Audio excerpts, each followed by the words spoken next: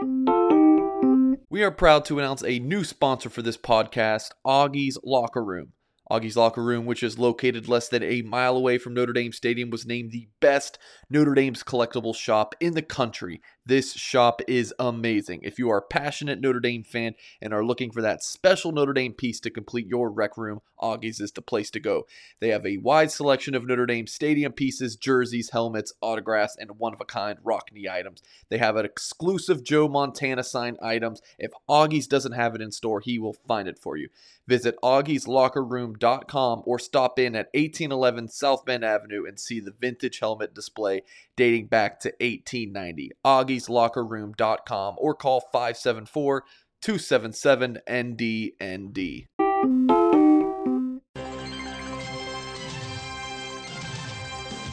Not the result that we came here for. And there's no such thing as a moral victory. We didn't win. We didn't finish the game. We didn't execute.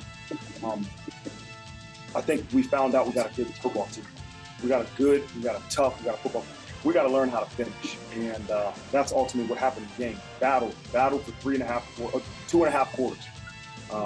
And then they score one 17 seconds before the third quarter, and then we don't respond, and they go and score again in the fourth quarter. And that's the game. That's really the game. Like, we didn't finish. We got to be able to finish when it matters the most. And that's ultimately what cost us. So we got a lot to learn from this game. The beauty of this thing is I just told the group in the locker room, we don't have to wait 245 days. We got 7 days for another opportunity, so we got to get back to work.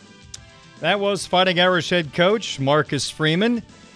Post-game Saturday night after losing to Ohio State 21-10. Execution and finish were two of the key words in the post-game from Freeman and the players that were allowed to talk to the media Saturday night. Welcome back to Weekday Sports Beat, brought to you by Budweiser. On this Labor Day, we are live at 5:32. I'm Darren Pritchett, joined by my Game Day Sports Beat co-host and, of course, the Notre Dame football beat reporter at Blue and Gold Illustrated. A lot of post-game coverage right now at blueandgold.com, and also already starting to look ahead to Saturday's opponent, Marshall.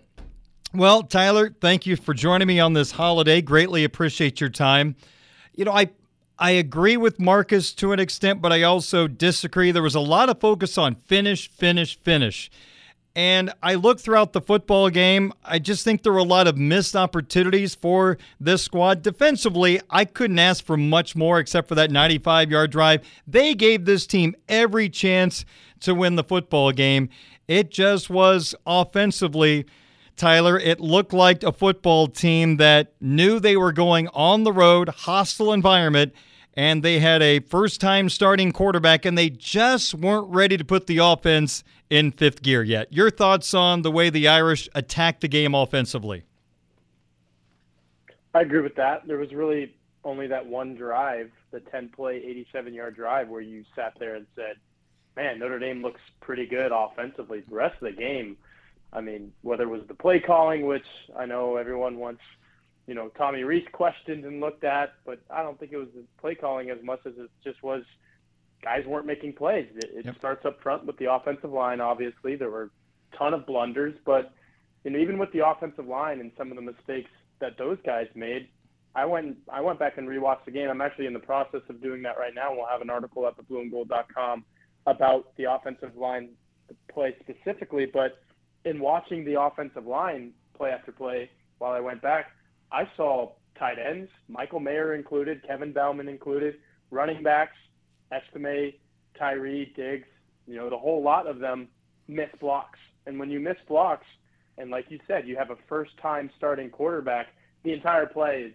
thrown off kilter. It's going to look ugly. We saw a lot of ugly throws from Tyler Buchner, especially in the second half, because the play was thrown for a loop from the very start. So everything has to be clicking, especially when you have a guy who has never started a game, and especially when you're playing in an environment like that, and it wasn't. So when you go back to Marcus Freeman's buzzword, finish, I don't even really think they were in a position to finish. Okay, yeah, They were winning 10-7 late in the third quarter, and you were like, they still have a chance. But who really thought, even at that point, that all Notre Dame had to do was finish? at that point and get it over the finish line. There was an entire quarter left to play, and obviously the end of that third quarter as well, and C.J. Stroud did his thing. He finished. Notre Dame wasn't even in a position to finish because there was still a lot of game left, and they had wasted so many opportunities, like you said, Darren, in the first 40 minutes that you just kind of felt that those were going to come back to bite, and they did. Rather than talking about play calling, here's two things I left the football game questioning. And the second one, I'm really looking forward to your answer because you're going to be able to answer something those of us watching on TV couldn't. So I'll save that for a second. But the first two things I left this football game concerned about, number one, the interior of the Irish offensive line, including the center position. I don't like to jump to conclusions, but there was a point in the game Saturday night where I said, when Jaret Patterson comes back, I'm not quite sure if the best solution isn't him to go back to the center position. So I'm not going to pile just on the center. I thought there were breakdowns along the offensive line. What's your takeaway on what was supposed to be a strength of this football team? It leaked a few holes, I think, on Saturday against a really good Ohio State front. I totally agree with you, and I'm going to direct everybody to my Twitter @TBHorka. The first thing that I want everybody to do is always go to blueandgold.com, first stop for your Notre Dame news. But if you look, I'm looking at it right now. 9 minutes ago, as I said, I'm rewatching the game right now. 9 minutes ago, I tweeted a video of Zeke Correll snapping the ball back to Tyler Buchner and just kind of standing flat-footed. Yep. Josh Lugg probably could have picked up this defensive tackle on a block as well. But both of those guys, like you said, they're interior offensive linemen. They let a pass rusher straight through to Tyler Buchner. Last year it would have been a sack. Jack Cohn would have been sacked. Mm-hmm. Somehow Tyler Buchner evaded the tackle, got back to the line of scrimmage. But that was just one instance of, to me, there were many. I might, and I'm going to post this article in the morning on Tuesday morning like I told everybody, but I think there might be a handful, maybe more instances where you can just look at the Notre Dame offensive line and say to yourself, how did that happen? Why did that happen? That shouldn't be happening if this is the offensive line that we built up so much over the offseason with Harry Hiestand coming back. If I'm saying all of this watching the film back, I guarantee you Harry Hiestand is looking at it saying, how in the world did we let some of these guys get through like that? Because, I mean, they're untouched. You have got to at least put a hand on these guys, and that should be the very least. They should be manhandling some of these guys, even if they are very talented, highly recruited guys that Ohio State has. So, yeah, I left thinking the same thing. The interior of the offensive line especially did not look very good against Ohio State. And for people that did not hear today, Jaret Patterson still listed as questionable by Fighting Irish head coach Marcus Freeman. Now to the second thing that concerned me, and this is harder to analyze while you're watching on TV. You were at the game. You're in the press box. I know you're watching a million things, but I just want to get your insight. You look at the targets in the game. Now, granted, Buchner only threw 18 times, but wide receivers were not targeted very much. First play of the game, Styles makes the catch, goes 54 yards. You're thinking, holy cow. But the rest of the game, Styles had one more target the rest of the game, which I have a hard time believing that should be reality. But let's throw that aside. In your estimation, Lenzy, Thomas, Styles, were you seeing any separation by them against those Ohio State defensive backs? Did Buchner have many ways to go with the football because receivers weren't targeted? And I'm just wondering, was part of that their inability to get separation? The short answer, absolutely. It was a big part of why the Notre Dame passing game looked the way it did. The second part of that is I think Tommy Rees was maybe a little handcuffed by the game plan. And Marcus Freeman, even today during his Monday press conference, came back in and said, the game plan was executed. We wanted to run. We ran the ball a lot. If you look at the distribution, I think it was 30 runs, 18 passes. So right there, you're looking at only 18 opportunities to throw the ball to any of those wide receivers. And then you look at the targets, as you've all obviously done. Michael Mayer has 8 of those. So that's almost half the targets going to one guy. And if you're going to target somebody 8 times, it's probably going to be Michael Mayer. But if you're looking at it from a sample size perspective, that's only 10 opportunities where you're throwing to anybody else. And I think Tyree might have got a catch. Obviously, Kevin Bauman was looked at a couple of times and made a catch. But all of a sudden you're looking at, you have 3 to 4 wide receivers who you probably trust athletically to get the ball in their hands, but you're only giving them, upward of like 8 shots or 8 looks to get the ball in their hands. And again, that goes back to the first part of your question. I think separation is a huge issue. I mean, when I look at these guys in practices, I see Lorenzo Styles, and I think there's no reason that guy shouldn't be targeted 10 times on a Saturday. Agreed. And he can make 6 to 8 catches, and whether that's slants, screens, the quick routes, I don't think we're seeing enough of that. Again, that's partly play calling, but then again, Tommy Rees is a little bit handcuffed by what they wanted to do. So cohesion, just overall offensive, I don't want to say game plan, because obviously the game plan was to run, but just the way that they went about attacking the Ohio State defense, it became clear that they weren't going to be able to run all over Ohio State like they wanted to, but then they really didn't turn to a quick passing game to kind of mitigate that and get the ball out of Tyler Buchner's hands quickly either. So that's why you saw an offense fall flat, totally flat in the second half of that ball game, and it cost them. Hey, it's Kaylee Cuoco for Priceline. Ready to go to your happy place for a happy price? Well, why didn't you say so? Just download the Priceline app right now and save up to 60% on hotels. So whether it's Cousin Kevin's Kazoo Concert in Kansas City, go Kevin, or Becky's Bachelorette Bash in Bermuda, you never have to miss a trip ever again. So download the Priceline app today. Your savings are waiting. Go to your happy place for a happy price. Go to your happy price, Priceline. Blue and Gold Illustrated's Notre Dame football beat reporter Tyler Horka live here on WSBT Radio. Darren Pritchett with you on this Labor Day. It did not help Tommy Rees's cause, the field position in this football game. I mean, they were in some miserable spots. They started on their 15, 5, 25, 13, 5, 21, 29, 12, 13, 25. Again, with a first-time quarterback, that's not exactly how you want it drawn up. But that was what they were dealing with. And part of that had to do, Tyler, with less than special teams. This has become known as kind of fair catch you with all the fair catches on punt returns. But even when they tried to return kickoffs, there was not a lot of running room. Xavier Johnson caught the touchdown pass to put them in front. Then he made the ensuing tackle on the kickoff inside of the 20-yard line. So with the changes on special teams, boy, it didn't turn out to be a special night. And don't you think that had a lot to do with what Rees could do play calling-wise, where they started a lot of these drives? Oh, absolutely. And it's honestly a miracle that Notre Dame led the game at halftime, because I think the field position thing got a little better probably early third quarter. Notre Dame actually started with great field position on its first drive of the third quarter. But early on, those 2 5-yard situations where they started at the 5-yard line twice, those were both in the first half. They moved the ball out of there, I think, both times to give John Stott at least a little bit of room. I don't think he ever really punted from his end zone. But in terms of what that does to an offense, absolutely. You never want to start with your back's backed up to the goal line, especially in a hostile environment like that. And I can speak to that.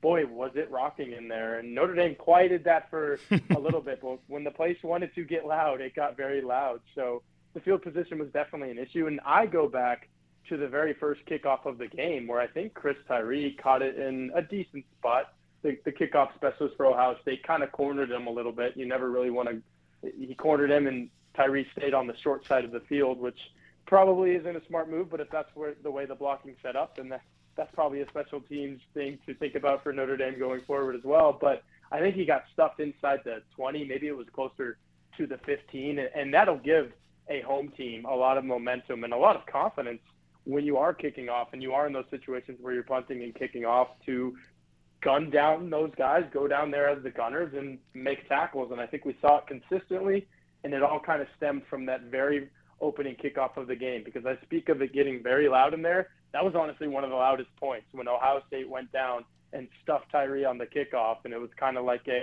Notre Dame, you're in our house now, and we're going to play our ball. And special teams wise, it definitely kind of played out that way. Tyler, I want to talk defense for a moment. And as I mentioned in the opening segment, even to you, the defense was outstanding, give up 21 points, more than you could have asked for. I know fans are frustrated on the touchdown that gave Ohio State the lead, 3rd down and 11 for Ohio State at the Notre Dame 24-yard line.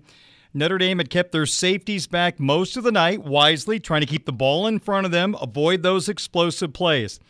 Well, the Irish got aggressive on that 3rd down and 11 play and brought a double safety blitz. And what do you know? The safeties come. They don't get to the quarterback. They start too late. It looked like they were too far back, and the throw goes right over the top of them for a touchdown, and Ohio State takes the lead.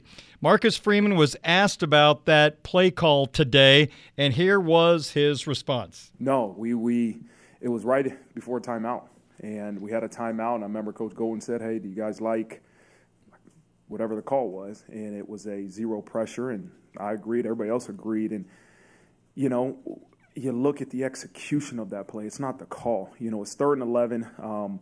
We had said going into the game, we had a plan for 3rd down, and one of those plans was to be able to bring 6 and be able to play a zero pressure. We had not run that all game, and we said, okay, here's a good time for it. And, you know, the execution of it wasn't where we wanted. The safeties were a little bit too late. We had a guy drop out when he probably should have been going. You know, we got to get inside leverage with the nickel, and, you know, you got a freshman in that big moment. And, you know, if we could, again, go back and do it over again, I wouldn't change the call, probably just change the way we communicate and the execution of it. But, man, that was a heartbreaker and, you know, obviously changed the tide of the game.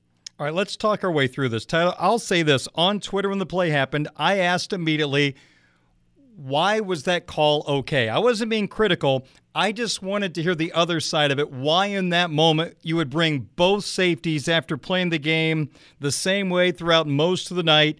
You're opening the door for a big play if you don't get to the quarterback. Hey, it's risk reward when you blitz extra bodies. I totally get that. But I got to admit this. I didn't like the call at the time. Not saying it wasn't the right call. Wasn't a big fan of it. But I hated the call after hearing that comment from Marcus Freeman today. And here's why. That call came after a timeout.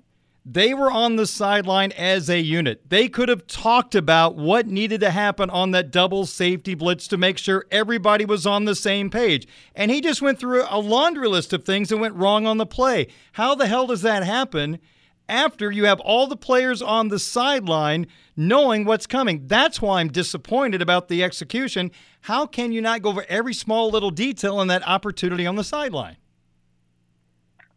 Well, there's actually one thing that you said before you went on that little rant, which was a very good rant, by the way. I don't hear you get worked up too often, but this is something that definitely warrants getting worked up.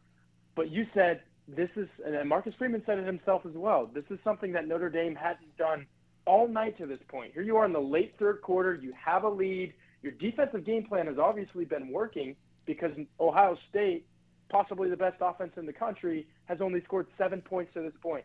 And then you roll out something that you had not done all night. Obviously, you had success without doing this all night, and it doesn't work. If you look at the other side of the ball, as I've said multiple times here, I've been going through Notre Dame's offensive possessions. Jim Knowles rushed 6. I'm not even halfway through the 3rd quarter right now, and I'm pretty sure I've counted 3 to 5 instances where Jim Knowles has rushed 6. And usually it ends up working because I think he found a weakness in that offensive line and he went at it. Notre Dame had no idea this was the guinea pig rush 6 for Notre Dame. We don't know if it's going to work, but if it does, it's really going to work. You don't do that on 3rd and 11 when you have the lead in a game that you've been playing lights out defensively. So I agree. I think at the time I thought it was a terrible decision. I think it's a terrible decision now. Usually that's the way it goes with safety blitzes. If it works, a safety gets to the quarterback and you're saying, wow, this was a great idea by the defensive coordinator and the head coach. They knew that this pressure was going to get there. I don't think they knew that this pressure was going to get there. If they were doing this to call a different look for the sake of simply calling a different look, well, it didn't work and it backfired. You lost the lead on that play and you never got it back the rest of the game. One more question for you, Tyler, as we start to wrap up our conversation. This actually caught me off guard today. Again, watching on TV, it's a little different than being at the game. But Patrick Engel, your colleague at Blue and Gold Illustrated, blueandgold.com, always comes up with the number of snaps each player had in the football game. And I was going through it today, and one position really stood out. And I don't know if you thought the same thing or not, but you're at the game, so I'm going to throw this at you. Unless I missed something, I was shocked to see in the ball game at the safety position, Brandon Joseph played 45 snaps, Ramon Henderson 30, DJ Brown 32, Griffith 33, Watts with 6. So I guess I'm surprised Joseph would even leave the field. Yeah, and I know the expectation is the Kyle Hamilton sort of thing where you've got a unicorn, so you've got to leave him on the field at all times. I don't know if Brandon Joseph is in that vein. Okay. In that, he's not sick. And this, I'm not speaking athletically or as a football player. It's just that he's not 6'4". He's not a guy that other defenses never see, and you can't really prepare for because even your scout team defenses definitely don't have a guy like that. I think he's just another guy in a rotation that probably needs to come off the field here and there. Now, is he the best safety that Notre Dame has to offer? Absolutely. I think he was flying around the field, made that what I would call a questionable hit on Jackson Smith-Njigba, and that kind of changed the course of his rest of the game. But I do think he's a guy that needs to come out. Now, did he need to come out that much? Probably not. But I think Notre Dame fell into a comfort factor with the way it was rotating. You never really saw Ohio State take the top off of the defense, even when Brandon Joseph was off the field. So the more that became the case and the more that Marcus Freeman and Al Golden could see that Joseph could come off the field and things weren't going to go haywire, they did it a little bit more. And, that was probably the toughest test that Notre Dame is going to face from an air it out standpoint until maybe the final game of the regular season against USC. So I think Joseph is going to be a guy that rotates quite a bit, definitely more than Kyle Hamilton. And I don't know, it's kind of ironic for me to bring up Hamilton because I'm the guy that always says we shouldn't compare him to Hamilton, but I just kind of want to hammer that point home that, Joseph is a little different of a player. Is he a great player? Absolutely, but he's going to come off here and there too. What would you like to talk about, things that are happening at blueandgold.com this week? Yeah, definitely go check out that article that I've been plugging a little bit in this interview tomorrow morning. If you want to see exactly what the Notre Dame offensive line did play after play against Ohio State, I am going to have gone through all of those plays by the end of the night. It'll be up tomorrow morning. We've got a Marshall preview going up tomorrow morning. You mentioned Patrick Engel. He does an excellent job. We're going to have coverage throughout the week leading up to Marshall. We're kind of in a groove right now. This is our season groove, and we're going to cover Notre Dame like nobody else covers Notre Dame. So football season is in full swing. Go to blueandgold.com if you want to read all things Notre Dame. Very good. Tyler, thank you so much for your time, your analysis, and I will talk to you Saturday with Game Day Sports Beat presented by Michelob Ultra, which is 11 to 1:30 from the stadium this week. And so looking forward to that. Have a good week. All right, that's a birthday edition of the Game Day show, by the way. That's my birthday, and no better place than to spend it at a football stadium all day, and I say that wholeheartedly. All right. Well, happy birthday in advance, and hopefully we have a nice weather day and a good football day here in South Bend. That's a long work day for your birthday, though. Someone's going to have to maybe buy a little dinner or something after the game to celebrate. Yeah, we'll probably have to wait till like Sunday afternoon because if this last weekend was any indication, I'll be up pretty late. I'm thankful it's a 2:30 kick. Let's just say that. I'm with you there. Tyler, have a great week. We'll talk to you Saturday. All right, looking forward to it, Darren. Thanks. You bet. Tyler Horka, Notre Dame football beat reporter, Blue and Gold Illustrated, blueandgold.com. A boatload of coverage from the Ohio State game available right now. They're already starting to work in all that conversation about the Marshall game, so check it out at blueandgold.com. 5:53, I'll hand out game balls next on WSBT.